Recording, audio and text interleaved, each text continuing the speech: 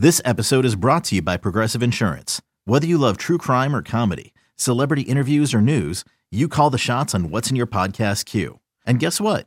Now you can call them on your auto insurance too with the Name Your Price tool from Progressive. It works just the way it sounds. You tell Progressive how much you want to pay for car insurance, and they'll show you coverage options that fit your budget. Get your quote today at Progressive.com to join the over 28 million drivers who trust Progressive. Progressive Casualty Insurance Company and Affiliates. Price and coverage match limited by state law. It's only a kick, a jump, a block. It's only a serve. It's only a tackle, a run. It's only for the fans. After all, it's only pressure. You got this. Adidas.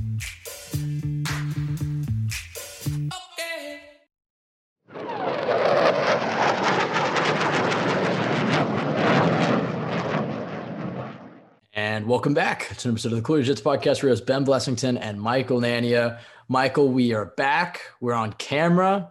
We don't necessarily have a nice Jet studio in the background, but we are on camera. So now all the comments on our YouTube videos can stop asking where the video is and instead insult our physical appearances. So that's good.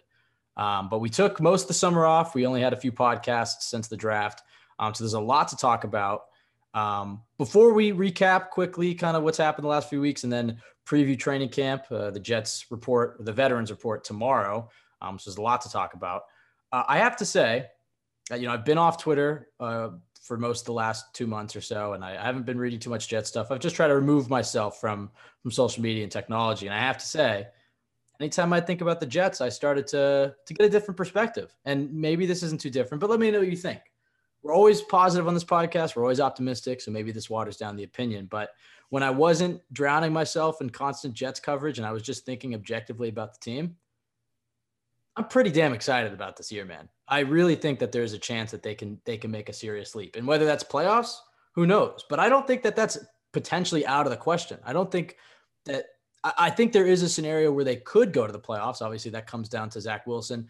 I don't want to put that pressure on the team because I think you can still have a successful 7 or 8 win game season for this team. But I have to say, I was thinking a lot about this team, and I was just like, there aren't many examples where there was a gradual build of a bottom 5 team that got better every year and then slowly but surely pulled themselves to playoffs. Obviously, there's a few years there where they build it and then they take one big jump. I mean, obviously the Bengals are the obvious example last year, but I really think the stars have aligned for the Jets to potentially be that team this year. And I'll go as far as to say, I think they will. I don't know if I don't want to say playoffs, but I really do think they're going to take a big jump and potentially be above 500 this year. So maybe is that just the dopamine detox talking, Michael? I mean, what do you think? I mean, you've been on Twitter, you've been reading everybody's opinions. I know it's not necessarily a brave opinion. A lot of people in Jets Nation are excited, but I mean, legitimately, I think this can be a legitimately good year. And I don't mean just the 7 or 8 win, moral victory season. I mean, this is a team I could see winning 9 or 10 games. A lot of things have to go right, but how are you feeling heading into training camp? I'll start with that. Yeah, no, I agree with you. I'm very optimistic, but I think the biggest challenge for me right now in terms of approaching the season is just trying to differentiate where the optimism is coming from compared to the previous seasons. Because like you said, we're always fairly optimistic and we try to keep it measured, but we always, lean towards the optimistic side. Every single year we've done that since we started this podcast, but it does feel more legitimate this season. It doesn't feel like you have to sort of bend things as much to picture a good season. It doesn't feel like you have to come up with all these dream scenarios for them to be good because they do have legitimate talent that you expect to be good. That is the baseline expectation. So yeah, I agree with you. I'm trying to keep it tempered just because of how many times we've been through this and it hasn't quite played out. But I think the biggest thing is that there are a lot of players on this team that it doesn't feel like you have to really over predict, just over project things for them to picture them being good. So hopefully it plays out that way, but we'll see what happens. But it does feel like there's a more legitimate path to success for this team than we have seen in recent years.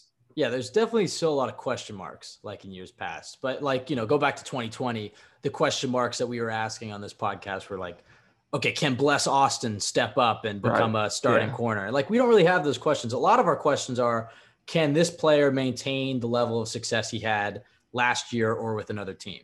That's pretty much the case for everybody, every starter on this team outside of Zach Wilson and Quincy Williams, who I guess we're like, we're projecting them to make maybe a bigger jump.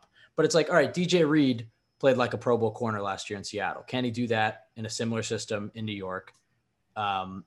Same with Jordan Whitehead, same with Laken Tomlinson, same with CJ Uzama. I mean, so go back to even Carl Lawson. It's like that guy was the best player on our team last training camp, and then he blows out his Achilles, misses the whole year. Can he come back and be anything close to the player that he was? And reports out of Florham Park are good so far. He certainly looks good.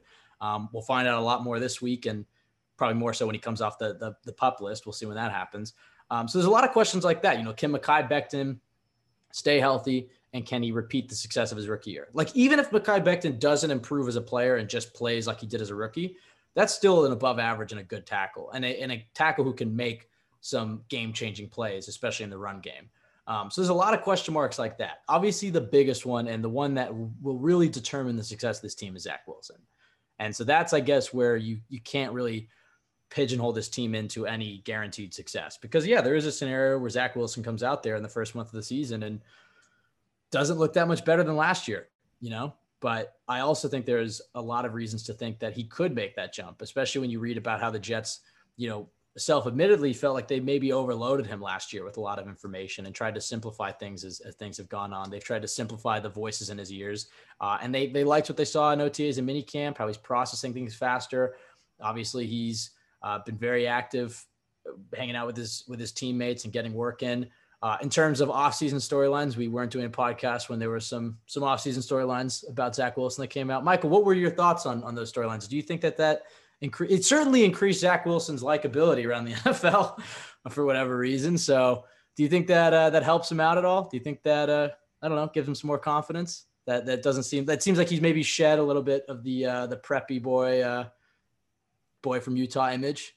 Yeah, I mean, I think it's probably, if anything, more positive than negative, just because of the way you see that, his teammates have rallied around him, support him on social media, and then just the league-wide praise that he's getting. I think it definitely has to have his confidence up. I mean, let's be honest, this isn't going to affect what happens on the field at all. But if it is either positive or negative, I probably lean towards positive. More than anything, it's just entertaining. Like, off season is so boring. So to be able to have this, it has been entertaining to watch. And I think that's the most plain fact you could say about it. So what are your thoughts on all of it? Well, it was pretty cool to see other NFL players like DK Metcalf calling him the GOAT and whatever. I would say, look, I kind of agree with you. It was more funny than anything. Like, I don't think it is a good thing or a bad thing. I thought it was just like objectively pretty hilarious. And then so for, other guys around the league, maybe it makes them more likable. I think a lot of players, I think I was listening to, I forget who it was, which it might've been Pat McAfee or one of those podcasts, people who aren't really involved with the Jets that much. They were like, the only thing I really remember from Zach Wilson is that video of him on draft night where he looks kind of uncomfortable on the red carpet. And so I think this, now people who hear Zach Wilson, those memes are going to start flying. And I think the way I kind of view it is, every single quarterback in New York, since I've been watching him, has had these types of memes or storylines come out. For Darnold, he had mono and seeing ghosts. For Geno Smith, he got knocked out in the locker room. Mark Sanchez had his own issues, if you want to call him that. So I would say out of all those, this was probably the least harmful and the funniest. So yeah, I don't know. It's not that important, but playing quarterback in the NFL is such a mental thing. I mean, you especially saw it with him week 2 when things didn't go well and things started to snowball, that like his confidence being up. I'm not saying this increased his confidence, but like his confidence does directly affect his play on the field. So if he's feeling good, he feels like people like him, some of that pressure's come off around the league of people not liking him and his confidence up. Maybe it's a positive, but outside of that, I thought it was just pretty funny. The other thing that came out, this was last week, pretty big for this podcast, new helmets. I guess we can talk more about those at the end of the podcast, the fashion segment of this podcast. But I mean, I guess it's cool. Everybody wanted the 80s throwbacks. The Jets are definitely getting them next year if you read that press release. Maybe even this year, but probably next year. So we'll talk about the black helmets at the end. I'm trying to think, is there anything else that I guess there are 4 starters that are placed on the PUP list before training camp. Doesn't seem like anything will be major. I imagine these guys will come off fairly quickly, but it was Becton, Fant, Lawson, and Uzama. So we'll monitor that. And yeah, I think that pretty much takes us to where we are right now. Training camp starts tomorrow. Really excited. I mean, we're only a few days away from being able to watch Zach Wilson's full stat lines in an unpadded practice. So I guess let's hop into some of the storylines that we're looking forward to watching.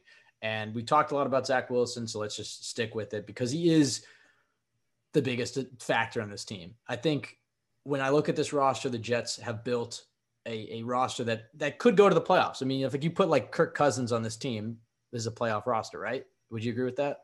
If they just put like a above average, a Jimmy G, a Kirk Cousins, somebody who is like capable of winning games on this roster. Yeah, I think it could be considered a borderline kind of playoff team. Yeah. But with a ceiling that's considerably high, considering all those those young pieces. But when it comes to Zach, I mean, yeah, you have that super high floor in those games you saw against Tennessee and Tampa Bay and first half against Philly. And, and then you have that low floor. And I think it's a tough start to the schedule for him, and that'll be really key. Baltimore's a tough matchup. Obviously, we'll talk a lot about that, but I think it is really important for him to get off to a good training camp. I think if he can build some momentum in camp, build some buzz, even if he comes out and doesn't necessarily light the world on fire week 1 against Baltimore, which I don't know if he will when you look at that Baltimore defense and that Baltimore secondary, he can at least feel, more comfortable, feel like he's got this. I think if he has a tough tough training camp, and he'll have bad practices, absolutely, it happens every year. But I think it would really be nice for Jets fans to relax and his confidence if he did come out and had overwhelmingly a pretty good training camp. What are some of the biggest things that you're looking for? Because obviously you don't want to be grading like every single pass that the beat reporters put out. But what are some of the things that you could see from Zach Wilson in these training camp practices, especially over the next 2 weeks before we get into preseason games, that Jets fans can have any sort of takeaways from?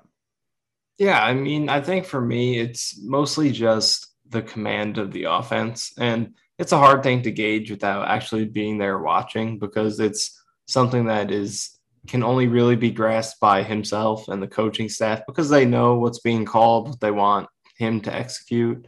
So it is kind of tough to gauge, and all we can do is go off of tweets and stuff like that. So it's a tough thing to gauge, but I think that's the most important thing, is the understanding the plays. I know there was a report from minicamp, and you actually brought it up to me. You might remember it a little bit better than I do, but it was talking about how the Jets are kind of trying to bucket the parts of the playbook with him, practice a few plays at a time that are, very similarly executed, that only have, small differences. One day working on all these plays, next day working on all these plays that are similar.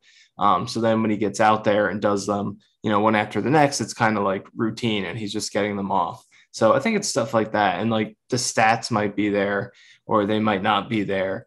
You never know with that stuff, with the tipped ball, a drop pass. And then even when one of those things do happen, it might get posted or shared that a guy dropped a pass or he missed high in a pass, but that's just from a reporter's vantage point from 50 yards away, field level, no replay. Like, we really don't know with any of this stuff, the quality of anything that's happening. So the most, I think, measurable thing is the control of the offense. Does he know what he's supposed to be doing? Is he getting through his reads at the right pace? Is he looking where he's supposed to look, recognizing what he's supposed to recognize, and things like that? So that's what I'm going to be keeping an eye on, I guess, with as much as we can gauge it. I think that's what's most important. Yeah, for me, and it's kind of similar to what you were saying, but for me, I want to see improved accuracy and ball placement on all levels of the field. Obviously, I think the short area stuff got magnified last year because he missed a lot of perceived layups. And for me, it's like, look, if he misses a layup every once in a while, obviously that's frustrating, but you saw that at BYU. The thing that I really want to see is the deep ball accuracy. We didn't see much of that at all last year. I mean, he had the Titans game, and I think earlier in the season his deep ball actually was better. But as the season went on, we didn't really see him throw down the field. So I think one of the things you can take away from training camp in the first 2 weeks is his accuracy, the short stuff, the over the middle intermediate stuff, which I think is probably his best area of the field accuracy wise. But then, yeah, the deep shots. You're going to see some deep shots. Do you know when is the first practice that's open to the fans? Do you know that? Is that this Saturday? I think so. Maybe you can look it up real quick. But yeah, you know when those practices where the fans are at, they're going to film, and hopefully you'll see some deep bomb touchdowns. That's what I'm looking to see. But tying it into your point, it definitely looked like there were plenty of times last year where Zach was overthinking it, and I think that affected his accuracy, definitely on those layups. But he's overthinking every little thing about his footwork and his mechanics and the concept that the team is running and the defense he's going up against. And I think it is something to be excited about if the Jets are simplifying things, and it looks like you said, he has command of the offense. Things are going smoother. Doesn't look like he's overthinking things, and his, accuracy is looking a little better. But yeah, I guess one of the things that I was also thinking about, and this will help Zach out a lot, is for the first time in a while, the Jets have legitimate playmakers that can, take a bubble screen 70 yards for a touchdown. Playmakers that the Jets can have a 2-play touchdown drive or a 3-play touchdown drive, or, not even touchdowns, even just creating a 35, 40-yard gain. Over the last decade, the Jets have had plenty of defenses, by the way, over the last decade that were good enough to be on a playoff team. I'm not saying they were elite defenses. I think they had a few defenses that were very good, but go look at some of the Todd Bowles defenses and the Rex Ryan defenses after they were bad. And hell, even 2019, the Jets defense wasn't that bad. The problem with this team has obviously been the offense, and the quarterback gets a lot of the blame there, and the offensive line has gotten a lot of the blame there the last few years. But really what this team has lacked is just any sort of explosive playmakers. And they actually have that. They actually have that with Garrett Wilson and Elijah Moore and Breece Hall and Michael Carter. And I guess you could throw Braxton Berrios or Corey Davis in there, and the tight ends they brought in. They have legitimate guys that can make plays at any point during the game and at any part of the field. And I think that's, for me, is really exciting, because that is going to take a lot of pressure off of Zach, is that he isn't going to have to orchestrate these perfect 12, 13 play touchdown drives. I think it's more likely you'll see this year where maybe Breece Hall rips off a big 40-yard run, and then CJ Uzomah takes a play action pass and he is able to run 35 yards, and the Jets are inside the 5 and they punch. You know what I mean? Like, I think you can see more of those drives, the types of drives that you see when you watch Kansas City or Buffalo, and you're like, they're playing a completely different sport. So those are the types of things that can be really excited for this season. But starting with Zach these next 2 weeks, you just want to see him look in command, and you want to see the ball placement, the accuracy looking nice. I would say the other storyline outside of Zach, that's probably the biggest one to watch, is the tackle battle between George Fant and Mekhi Becton. And Becton is probably the bigger storyline because he missed last year, because there's been so much scrutiny about him. But with George Fant, you can't forget this guy's kind of held out about his contract, and he's put out some cryptic tweets about it as well. This is a guy who wants a contract extension. Let me ask you this before we talk about the camp battle. Do you think that the Jets should, and do you think that the Jets will extend George Fant before the season, or do you think that they should wait on that decision? I don't think they will, just because I feel like it would have been done by now, because, George Fant is a Joe Douglas guy. He's a player who is clearly signed on the basis of the scouting staff and Douglas, projecting him as a player who would improve. It's not like they just went out and signed this great player. He was the guy who they signed, based on projection. So that was a Joe Douglas signing. I think he's high on Fant. So if they really want to extend him, I feel like it would be a priority, and it would have been done already. So I think they're kind of still in wait and see mode to see how the competition plays out with him and Becton. There seems to still be some health issues for him to work out a little bit, since he's on the PUP list to start going into camp. And then let's see if he can maintain that season that he had last year. That's what they did with John Franklin Myers. He had that great breakout season in 2020. And then once he had a nice 5 games, I think it was 4 games in 2021 to kind of prove that it was for real, then they were like, okay. And they extended him within the season. So I think we could see something like that with Fant if he has a good start to the year. Yeah, that's a great comparison. I think that's a great way to look at it. I think you're right. I think that if George Fant comes out the first month of the season, or just even before the bye, and looks like he did last year, I definitely think an extension could be in the pipeline. The benefit to signing him now is that maybe you get him on a bit of a discount, because you look at the price tag for franchise left tackles, it's expensive, And so if you sign him now, maybe you get him on a little bit of a discount. The risk was last year an anomaly. He faced an easy schedule. There's the uncertainty with Becton. Is Becton more of your left tackle? Is Fant the same at right tackle? So there are question marks. I think you're right. Let training camp play itself out. Let the first few weeks of the season play itself out, and then open those discussions. When you look at Becton, some photos have leaked of him. I think he was at his dentist or something in June, but he looks pretty good in that photo. And then Saleh was talking about him this week, how he's been in the building every day the last 40 days and has gotten his weight down, and he's looking good. So some positive momentum coming out of the Becton camp, which we haven't really gotten any positive momentum there in over a year. So that's exciting. How do you see the Jets managing this? Because both of them start on the PUP. So I don't know when exactly they'll come off. They could come off the second day of training camp or the second week, or hopefully not longer than that. So it's like, I guess the starting offense won't open up with either of them.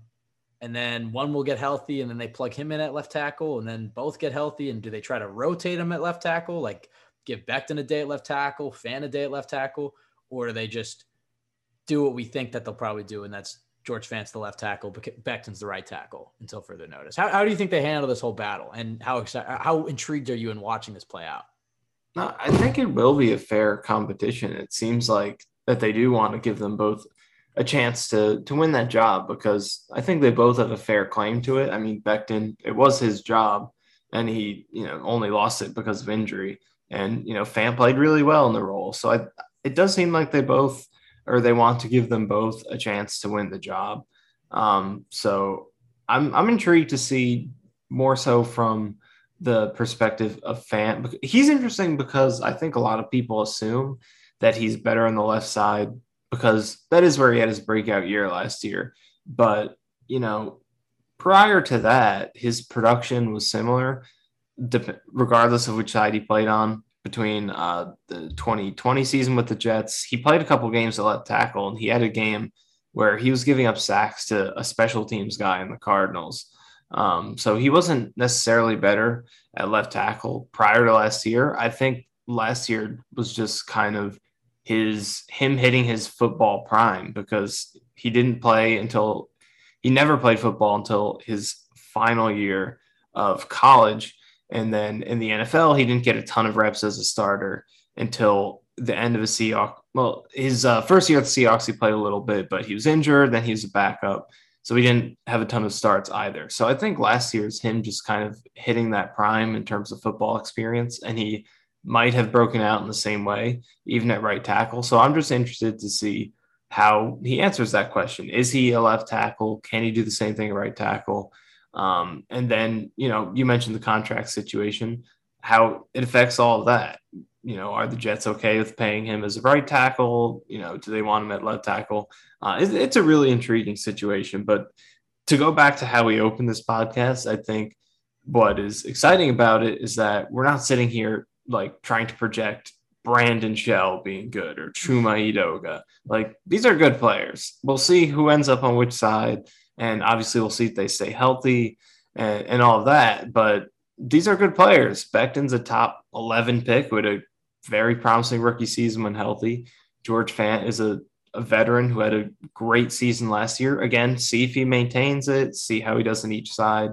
All those questions are legitimate, but these are guys who have proven they have elite talent. It's not just wishful thinking like, Edoga has great tools. Let's see if he develops. Brandon Shell, pick your guy. Like, these are players who have shown they can do it. So there are question marks, but we know these are good players. So these are good problems, good debates to be having. So very interested to see how it plays out. Yeah, I do wonder if they do, like Fant gets the first game at left tackle against the Eagles, and then Becton gets the game against the Falcons at left tackle. And, if they both perform similarly, I guess it'll be judged on, okay, well, if they're both good left tackles, who's the better right tackle?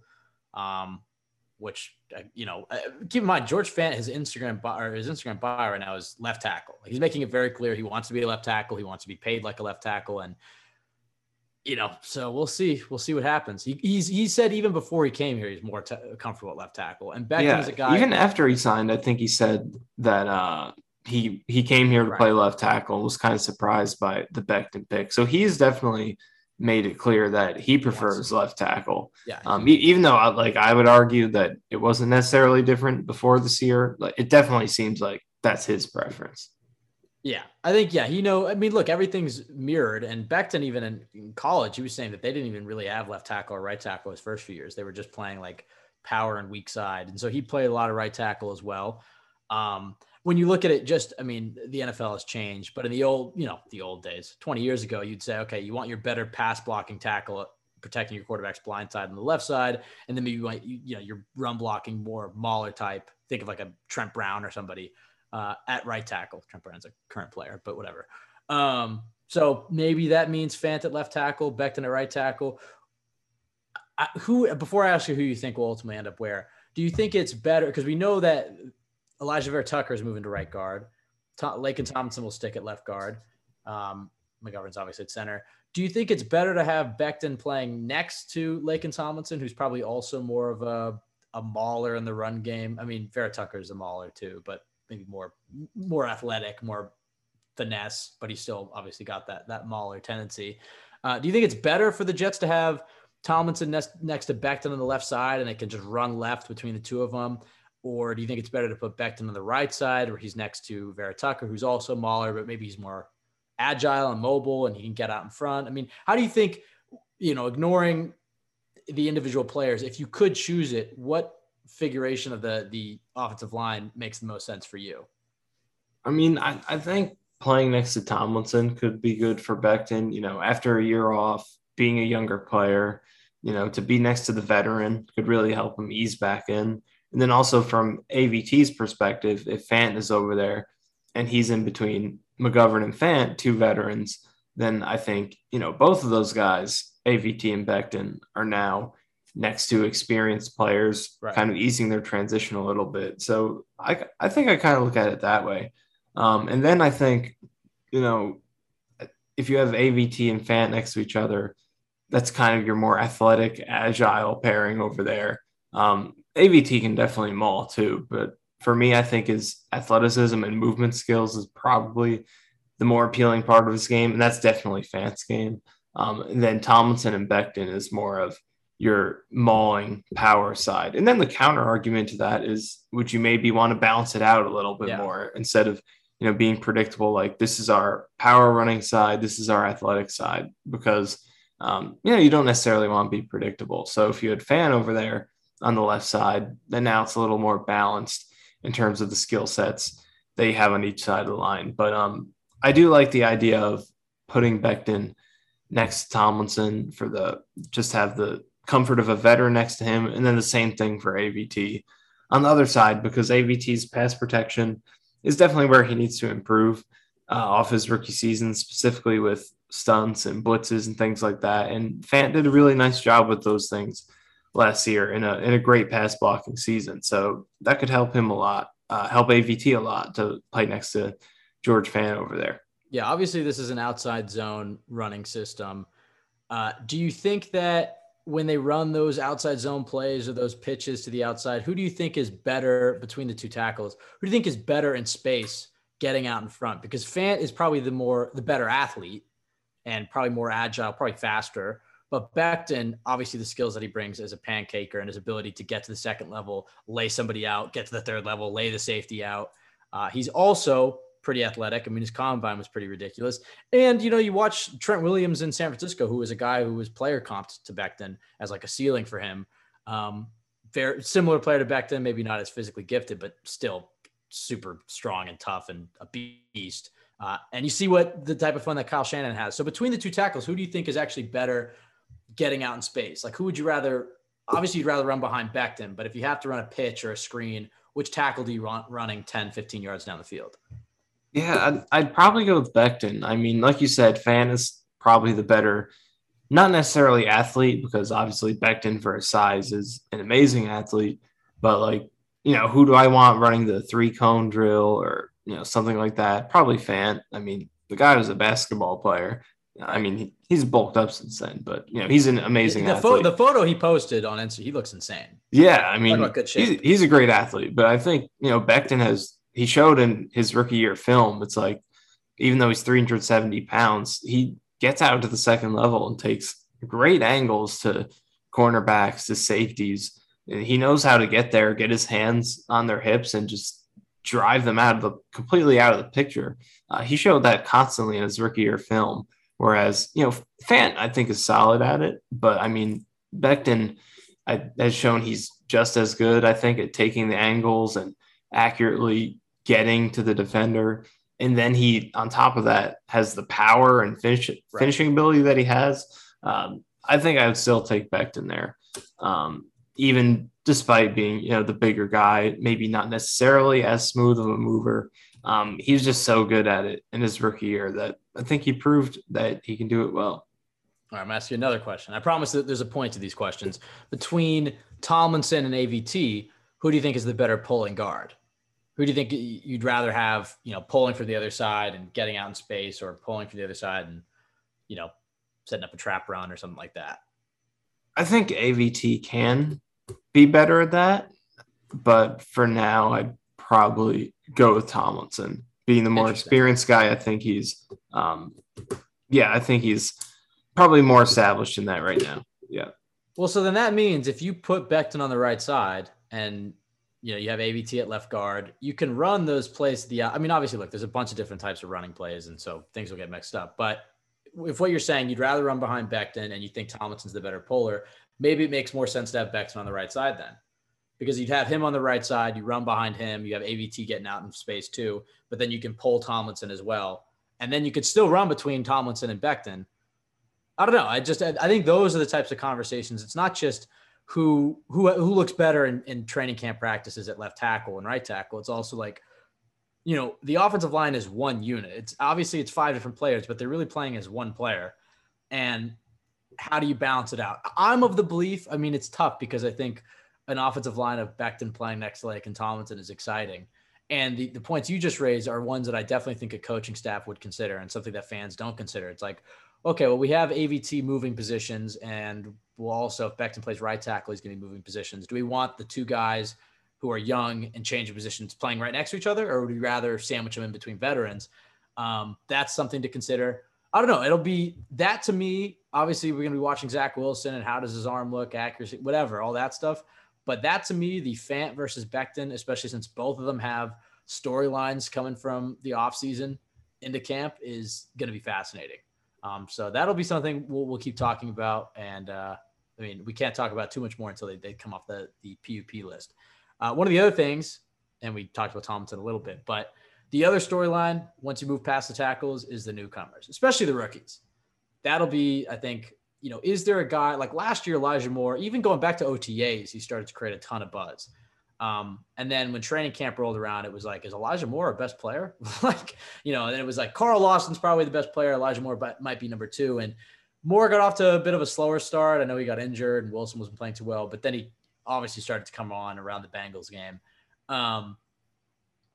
Is there going to be somebody like that steps up, has a really nice camp, and that makes you think like, all right, this guy's going to be a good pro. No matter what happens in his rookie season, we have something here. Who do you think is the most likely out of all the we'll start with we'll do the rookies because that's probably easier.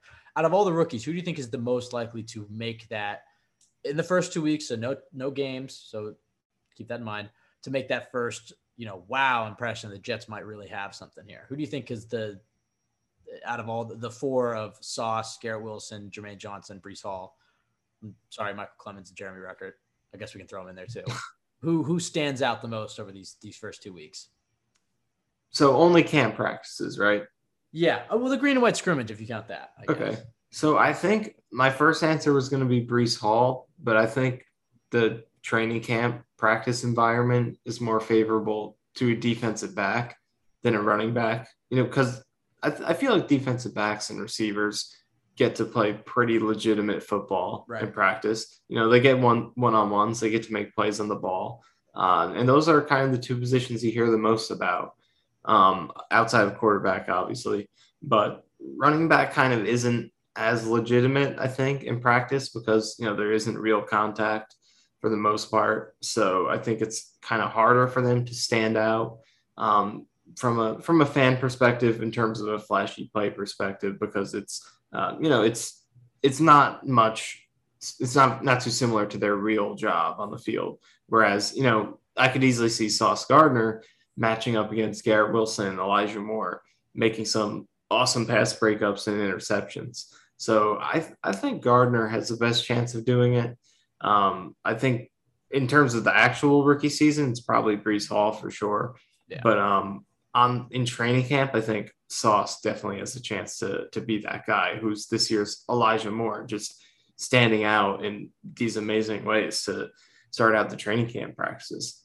Yeah, I think Sauce is definitely a good pick. And there's so many good rookies on this team, but Garrett Wilson to me, and you raised a great point that receivers and corners could pretty much play exactly like how they would play with pads on. Like Jermaine Johnson, you can kind of get a sense of Jermaine Johnson. Not really in OTAs, but you could see how good Carl Lawson was in last year's training camp because those guys are rushing. So you can get a sense of Jermaine Johnson. I think if you look at rookie edges, not a lot of times do they set the world on fire year one. You see flashes and they get sacks and you maybe see a higher pressure rate, but those finishes and stuff, consistent finishes, those 10 sack guys don't, even Myles Garrett. I think I was seeing tweets about this yesterday too. It was like, Myles Garrett didn't do that year one. TJ Watt didn't do that year one. So Jermaine Johnson, you got to temper expectations a little bit with that position. But I think Sauce is a good pick, but also rookie corners also kind of struggle a little bit too. The position that we've seen consistently over the last few years of rookies have come in and immediately off the bat been successful, receiver. And that's why I would say Garrett Wilson is a guy that keep an eye on. He didn't do too much during OTAs, but wasn't like there was much to do. I think for him, a lot of it's going to be mental, taking in this whole system. But the more he starts to get it down and the more one-on-one drills that you see in camp and the ability to just let him fly, I think you're going to see him really pop. The ideal scenario is all of these guys pop. But like you said, I think when you get to the games, I think that's when you're going to see Breece Hall really start to make a statement. Out of the free agents, is there anybody in particular that you think will have the Carl Lawson impact of, wow, this guy might be the best player on our team? I think I'm going to stay in the secondary and go with DJ Reed. I think he's a guy who I think he's kind of one of the more overlooked additions of this offseason. I think most people have kind of labeled him as, all right, here's a solid starter that we added. But I think he can really be a lot more than that. When you look at his production last year and what he did in terms of just, he didn't have a ton of interceptions. He only had 2. Both were in one game against the Lions, but his coverage production in terms of just limiting catches, limiting yards, limiting touchdowns, all that meat and potatoes stuff at cornerback, like that was elite what he was doing last year. And, he did it in zone coverage, playing on the right side in a similar scheme like he'll be playing in with the Jets. And I think he can be a top end starter for them. So similar logic to Sauce, I think, in terms of, defensive backs having a good chance of showing out in training camp. I think Reed is a good opportunity to make some noise in training camp as well. But you mentioned Carl Lawson and pass rushers.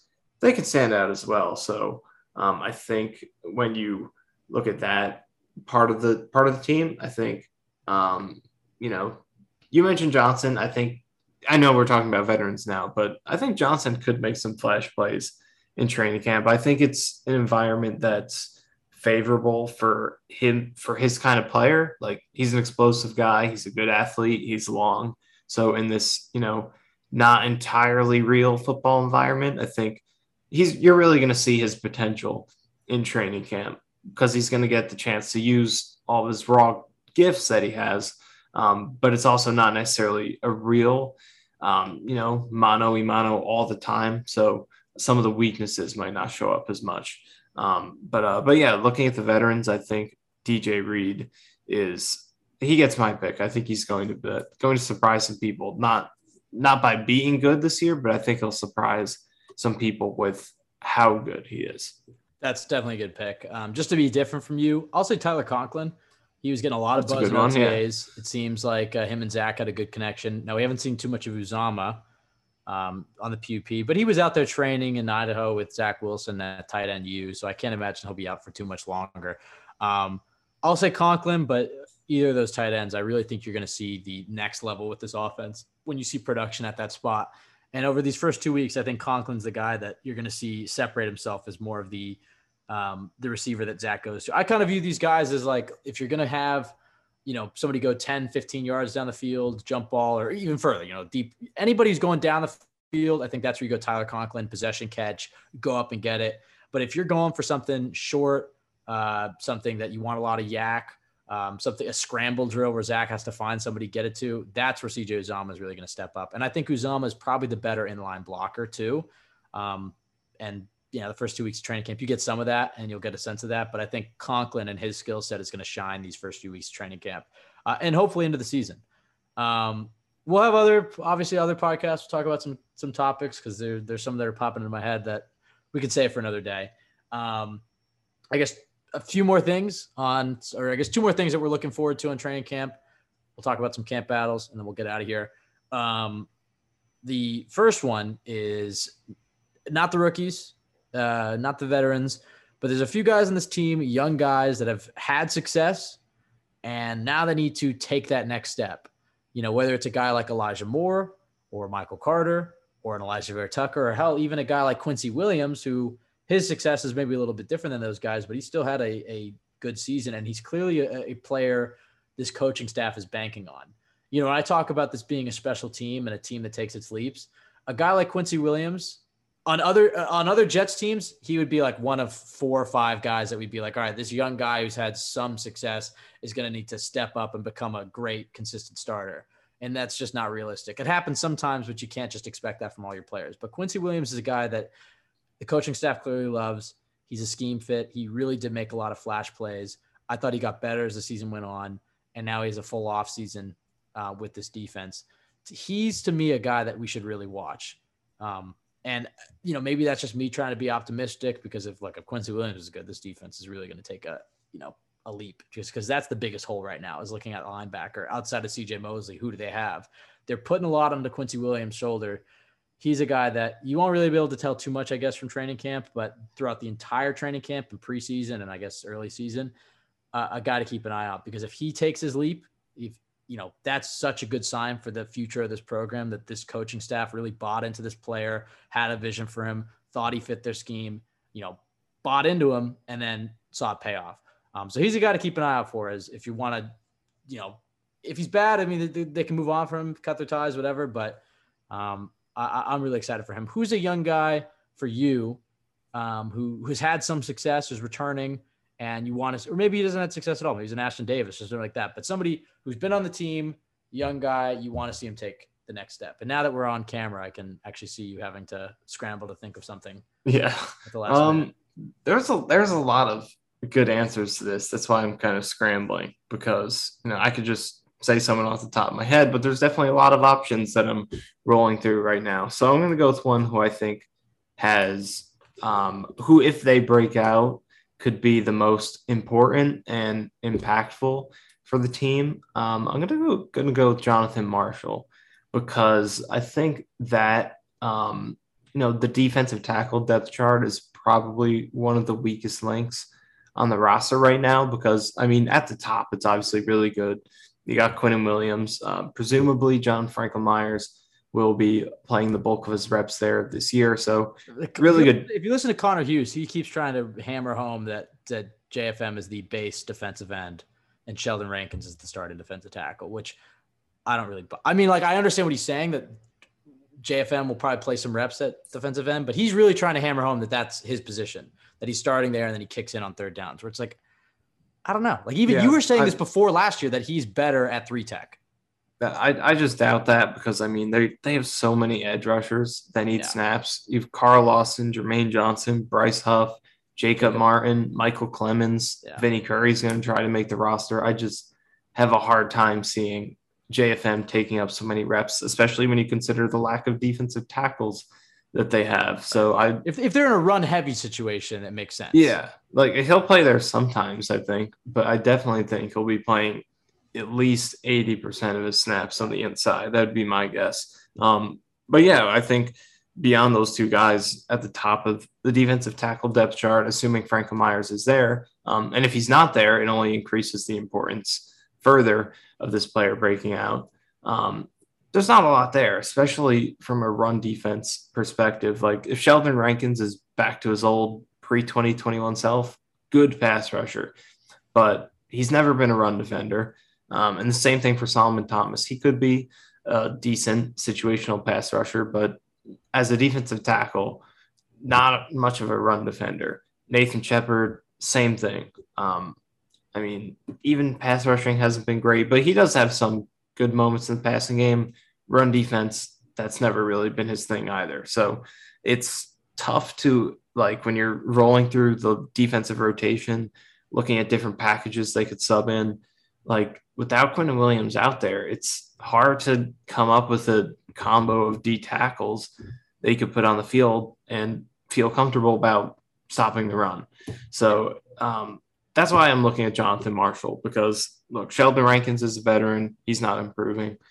Nathan Shepard is he's pretty old at this point, despite only being in his going into his 5th season.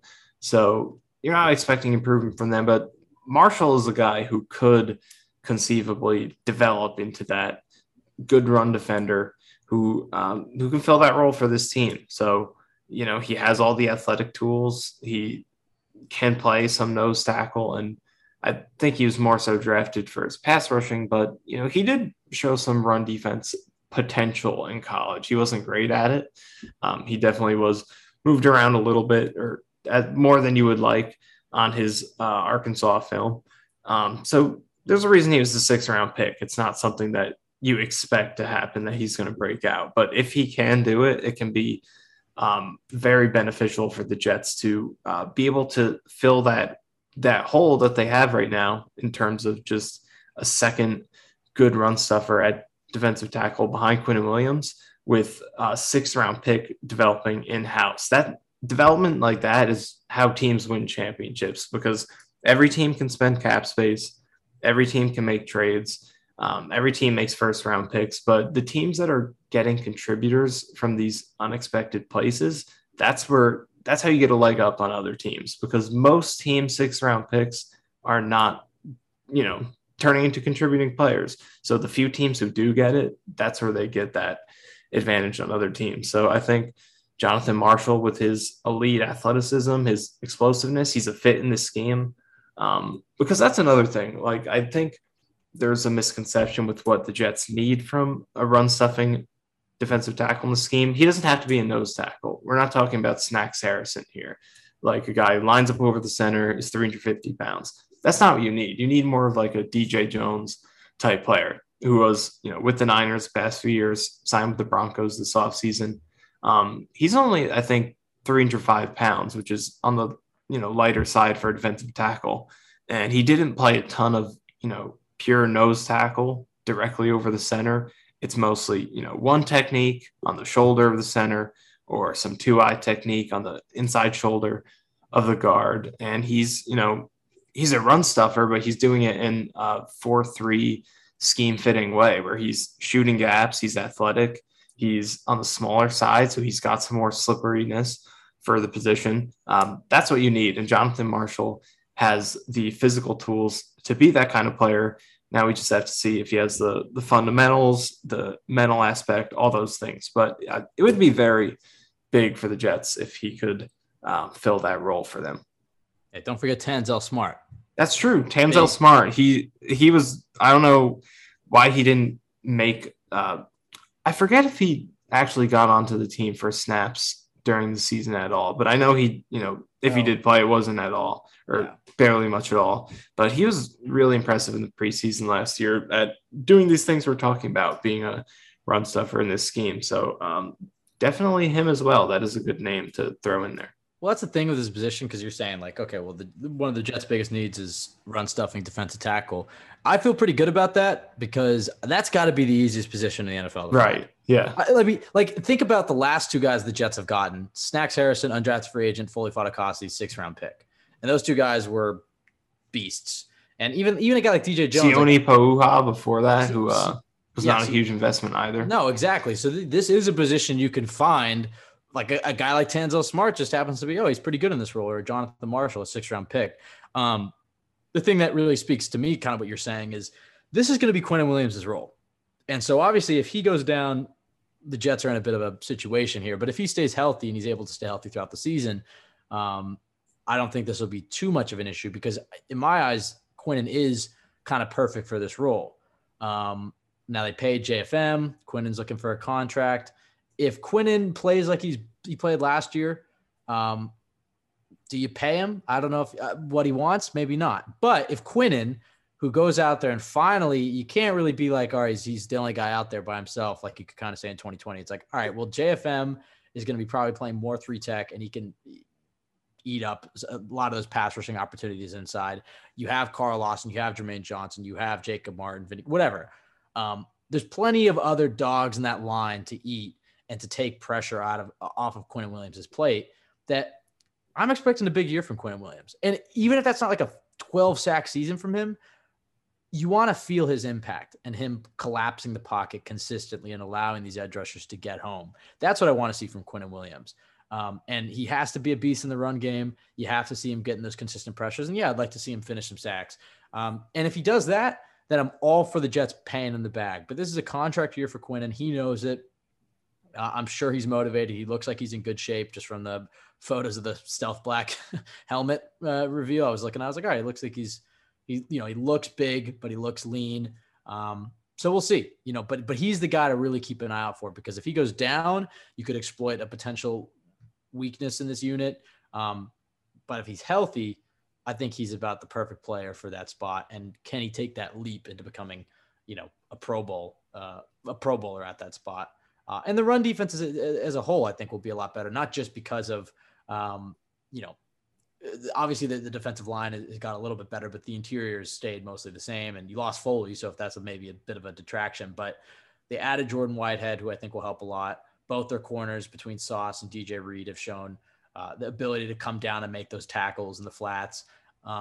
Another year in the system. So, and I think Jermaine Johnson will be naturally pretty good at defending the edge and setting the edge as a run defender early on as a rookie. So I think this run defense will be tested, especially early on week 1. And we'll see some of these things pop up throughout training camp and what are the holes. And, but overall I'm feeling pretty good. I mean, it's the story with every training camp, and, there will be injuries. Undoubtedly there will be injuries that will probably even carry into week 1. But for me, and knock on wood, Michael, I'm looking at you, you look like you're about to fall asleep, but you better knock on wood. All right.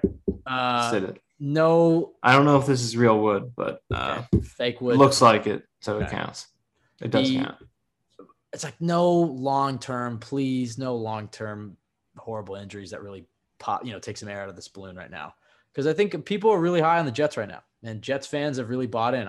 I'm excited to see what the atmosphere is like at like the green and white scrimmage and stuff like, and these practices and stuff. Are the fans going to come out and give their support? Because every Jets fan that I've talked to is pretty hyped about the season. And I have fully bought into they can make the playoffs if Zach Wilson really takes if Zach Wilson plays like he did down the stretch there, like if we get the Zach Wilson that played against the Bucs or the first half against the Eagles, just somebody who looks comfortable in control of the offense. I'm not saying he has to be Patrick Mahomes or Josh Allen, but just like in control of the offense. If he just does that and the team stays healthy, I think this is at least a team that's fighting for a wild card spot in December. So very excited about all that. Last thing, Michael, actually, two things really, but one quickly and then one just before we get out of here. Carl Lawson, that was the last thing I wanted to mention. The return of Carl Lawson, who was the Jets' best player in training camp last year, gets injured. We haven't seen him. Seems like he's in good shape. That to me is a storyline that I'm really excited to watch, is how does he look this training camp compared to last training camp? Because, if he's not as dominant, I guess the positive is like, all right, the Jets offensive line is holding up better. But, I kind of want to see a Carl Lawson when the pads come on, whoop some of these offensive linemen and really get that momentum and juice back under this Jets defensive line, because he was having such a good offseason last year, and it was such a bummer to see what happened to him. So I'm very excited to see Carl Lawson back in the field in only a matter of days. I mean, he could be practicing within the week. So that is, to me, is just so exciting that we've had to wait this long for the return of Carl. It sounds like it's around the corner, and we get to see him. I don't know who he's going to be matching up with against George Fant or Mekhi Becton. It might make the left tackle competition a little harder to grade if Carl Lawson is just whooping these guys on a daily basis. But super excited to watch Carl return. Obviously, I don't know if there's anything you want to add to that. I mean, like he probably has the highest ceiling out of any of their, counting out the draft picks and the young players, probably the highest ceiling of any of their, veteran established players. Has shown the highest ceiling of any player on this team because like he's never had the sacks, but just watch his film and, see his explosion and his get off and the various moves that he has. He's got an inside spin move. He can chop you, he can club you, he can dip and just speed around the corner. He's got it all. And, you want to talk about a guy who had no pieces around him. I mean, in 2020, he was one of the best in the league at getting pressures, getting wins, but he just had no help. I mean, the Bengals' best interior D lineman in terms of pressures was, I think, 81st in the league at his position in pressures. That was their best interior lineman. Wasn't even one of the 80 best guys at his position in terms of pass rushing. And Lawson had, in addition, he had the highest percentage of his team's quarterback knockdowns of any individual player in the league. He almost had half of the quarterback knockdowns of the entire Bengals defense. So he had absolutely nothing around him over there. That's why he wasn't getting the sacks. Like, you don't watch his film and see a guy who's missing sacks. You just see a guy who wasn't getting good chances to make sacks. But with this team and the guys around him here, if he's the same player, he's going to turn, 5 or 6 of those plays that, were maybe quickly released or their quarterback hits with the Bengals in 2020. Those could be sacks. That could get him up to 10, 11 sacks. And he can get a couple strip sacks and he can continue to be a pressure monster. So he has elite talent if he's at his best. But at the same time, this is, at least his third serious injury, I believe, in his football career. He's been very banged up and, those injuries can add up. So we'll see what type of player he is at this point. But even if he's only 80% of what he was, he would still be their best edge rusher in a very long time and a well above average starter who would make a huge impact. It's just a question of, are you getting a guy who's going to fulfill that potential and be like the 10, 12 sack guy that we know he can be, pick up right where he left off, but then add the sacks in because of the better help? Is he going to be that? Or is he going to, not quite be the same player, but still be really effective and make more of a subtle impact in terms of just creating pressure and teeing up sacks for other guys more so than for himself? But either way, I think as long as he's healthy, you're getting a good player. But how good is what will be interesting to watch. I cannot wait for training camp.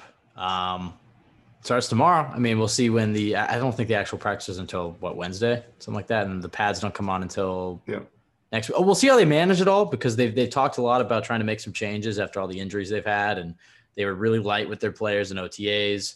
We'll see, do these starters play during preseason or do they sit them and only play in maybe the Falcons game for a little bit? So a lot of stuff to monitor there. When do the pads come on? But as far as camp battles go, the Jets only have a few. Tackles, obviously the biggest one. I guess cornerback. I mean, seems pretty obvious that it'll be Sauce, DJ Reed, and Michael Carter II. But, maybe Javelin Guidry pushes Michael Carter II for roles and reps in the slot. Maybe Bryce Hall makes it really hard to put him on the bench. And you're like, hey, maybe we should slide DJ Reed inside. Who knows? I think safety is one to keep an eye out for. Jason Pinnock is a guy that I'm pretty high on. And I think the staff really likes LaMarcus Joyner, so he'll probably be the starter. But just something to keep an eye out. Backup linebacker, who's going to be that third linebacker? And then fifth receiver outside of is that fourth, sixth receiver? Maybe sixth receiver. Yeah. I don't know. Forget. Why can I do? Yeah, it's between Mims. Yeah, sorry. Fifth receiver between Mims and Jeff fifth Smith. Receiver after, Davis, Wilson, Moore, Barrios. Yeah, the number 5. Yeah, it's the battle for the fifth receiver and the loser is the sixth receiver right. cut. That's one to keep an eye out for. And then I guess like fullback, tight end, it's like, does Trayvon Wesco make the roster, or do they go with a guy like Nick Bowden? Does Kenny Yeboah make it? I mean, so there's a lot of those types of battles, and even other ones on the bottom of the roster and stuff, kicker, stuff like that. Just a lot to be excited about. But first and foremost, it's how does Zach look? How do the new weapons look? And then for me, I'm really looking forward to seeing the tackle battle and the return of Carl Lawson, I guess. So a lot to be excited about, as there always is when we talk about the Jets on this podcast. But Michael, you look like you're almost comatose. 2 minutes here. I need 2 minutes out of you because this is the most important topic of the entire show. Yes. The new helmets. What did you think of them? Well, there's a lot to break down here. So the first reaction was definitely that of disappointment, because it was heavily implied that we were getting throwbacks. Woody Johnson was teasing it quite a bit over the previous few months. There was that one tweet he put out where he's like, how about those helmets? And it was a throwback highlight video. So it was definitely not what I was expecting. Although, I guess if you thought about it more, you probably should have expected it. But it's not what I was expecting. I thought it was going to be a throwback uniform and we'd be getting the green helmets with the 80s logo. But it is, I like it. I do like it for the most part. I like the face mask. It's shiny. I like the green. The matte black is a good choice. Usually I'm a fan of shiny helmets, but the matte black, I think it matches well against the black Jets uniform. And especially in night games, I think it'll look good. And it's a good kind of contrast to the face mask. The question mark is the logo, specifically the white outline. And you need the white outline because a green logo against a black helmet is just not going to stand out. But it's a pretty big outline, and it makes the logo, which is not a great logo, pop out a little bit more than you'd probably like. So it is kind of an eyesore, the logo, I guess, but the helmet itself I do like.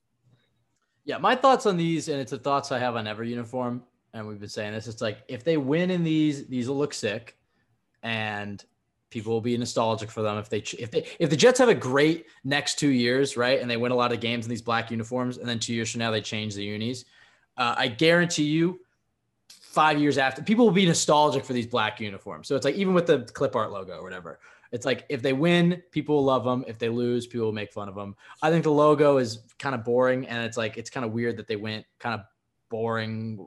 I don't even want to say retro. I guess it's kind of a retro basic logo, and then they went super modern with the uniforms. If you just slap the 80s logo onto these current uniforms, even with the New York and the contrail, I think it still looks pretty good. But I think those uniforms would be top 3, top 5 in the league. With this logo, I don't know. I try to look at it like it's like I don't know, like an Air Force patch. I don't know. It's whatever. It definitely didn't feel entirely necessary because it worked well with the green helmets. That was what I was going to ask you. That was what I was going to ask you. Is like my favorite uniforms were the black uniforms with the green helmets. I'll see if I like these more. They certainly look cool. The face masks are cool. I think the lettering, I think it's chrome too. So that'll look pretty cool. But yeah, we'll see how it looks in the day. They've committed. They at least announced when they're going to wear them. This is the first time they ever announced the uniforms. Yeah, that's cool. Where they wear. So we'll see how it looks. But I thought that was interesting. Every team is getting an alternate. Everybody's getting a black helmet. The one thing to consider for Jets fans who are upset. First of all, any comment that I read that's not from a Jets fan, they all think they're cool. Most of them.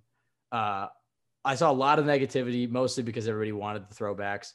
I'd be curious. I would bet you. Well, first of all, they're definitely getting throwbacks next year. Just if they wouldn't have put that thing in their press release that was basically like, we'll continue to update the Jets uniforms or whatever. And a lot of teams have already announced throwbacks for 2023. It's like, all right, you wouldn't throw that in your reveal for your black helmet if you weren't just trying to say like, hey, calm down, our throwbacks are coming next year. So they're definitely getting throwbacks next year. I think, the Bucks had the same issue and the Eagles did too, where, just due to supply chain and labor shortages, it was just harder to make these custom retro helmets. It's a lot easier to just be like, we got a lot of black, we can make a black helmet for you. So we'll see. I'll see. The only question I have, I actually like the white outline. I bought into it because I think it'll look good in the field, is Will the green lettering with the white outline clash with the white lettering with the green outline? I don't know, on the jerseys. Who knows? But I think they'll look cool in the field, especially if they win. I don't really care. I think I care obviously, but people were way too negative. It looks cool. Like, what are we complaining about? So yeah, I guess that's it, Michael. I think you're flipping me off right now. If I look at the, okay. No, 2 fingers here. 2 fingers. I could only see the middle one there. You look tired. I promise we won't do these late podcasts as much anymore, but yeah, we'll see if what the schedule is like. We want to be consistent on being on Mondays from now all the way through the season. Next week might be a little weird though. Traveling and stuff. So we might have a podcast come out on Friday and not on the following Monday or whatever. We'll plan it all out, but obviously consistency is key. So from now through the season, we plan on being there every week and probably on Mondays.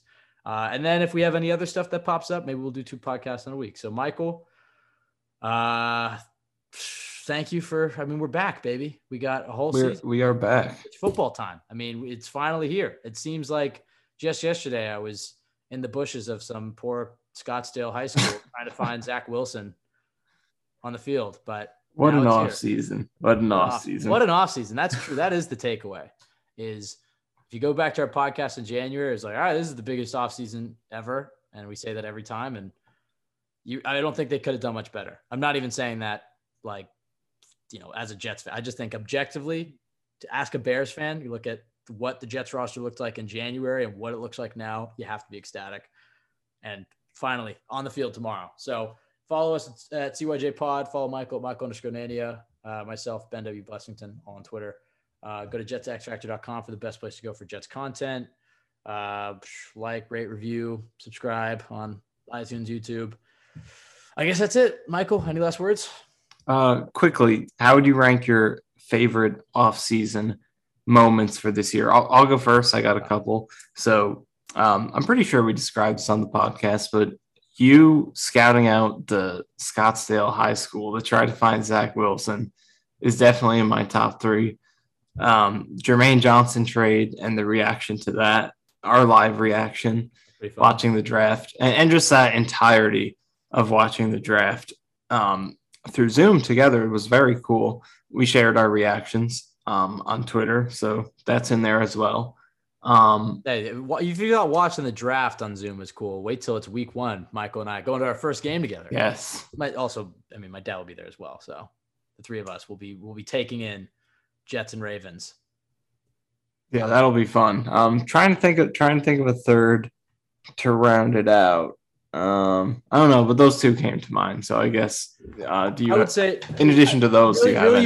You couldn't think of a third? Okay, Zach Wilson banging his mom's best friend, definitely up there. That was good. Probably number 1. Yeah, I guess me like freaking out the entire high school security team as I'm trying to. They were practicing right by my house, so I had to go and see like, oh, can I go see him? The only thing I took away from that, I talked to a few sources, and they said that they were there really early in the morning. So that was a good sign to me, because that means they weren't out like partying and then they were like, all right, let's roll to the field at noon. Like they were there like 6:30, 7 in the morning. So that was cool. I would say that's up there. And then, yeah, the draft with the whole trade up. Oh, the Tyreek Hill saga for like 2 hours there. Ooh, actually, I will put that in there just because I know it was a disappointing result, but that excitement for like an hour was insane. That maybe should go in there. Yeah. And then I guess, I don't know. I think I felt pretty good after the first day of free agency, or the first 2 days of free agency, when the Jets actually did something. Because too many times they've opened up and didn't do anything for most of that first day, and like you see all the negative Jets tweets. But they signed Lakin and they re-signed Braxton like within the first hour, and so that placated the fans. And then I think their next move was, was it Whitehead? No, I don't know. But then they got Uzama and Reed, and like the whole free agency period was a fun time. So yeah, a lot of good moments from this offseason. Hopefully even better moments during the season. Very excited to share that with you guys. Thank you so much for listening, coming back to this podcast. Everybody have a great week. We'll be back probably with an episode on Saturday, and then we'll figure it out. But our schedule should be on Mondays from now throughout the season. So thank you for everybody for listening. Go Jets.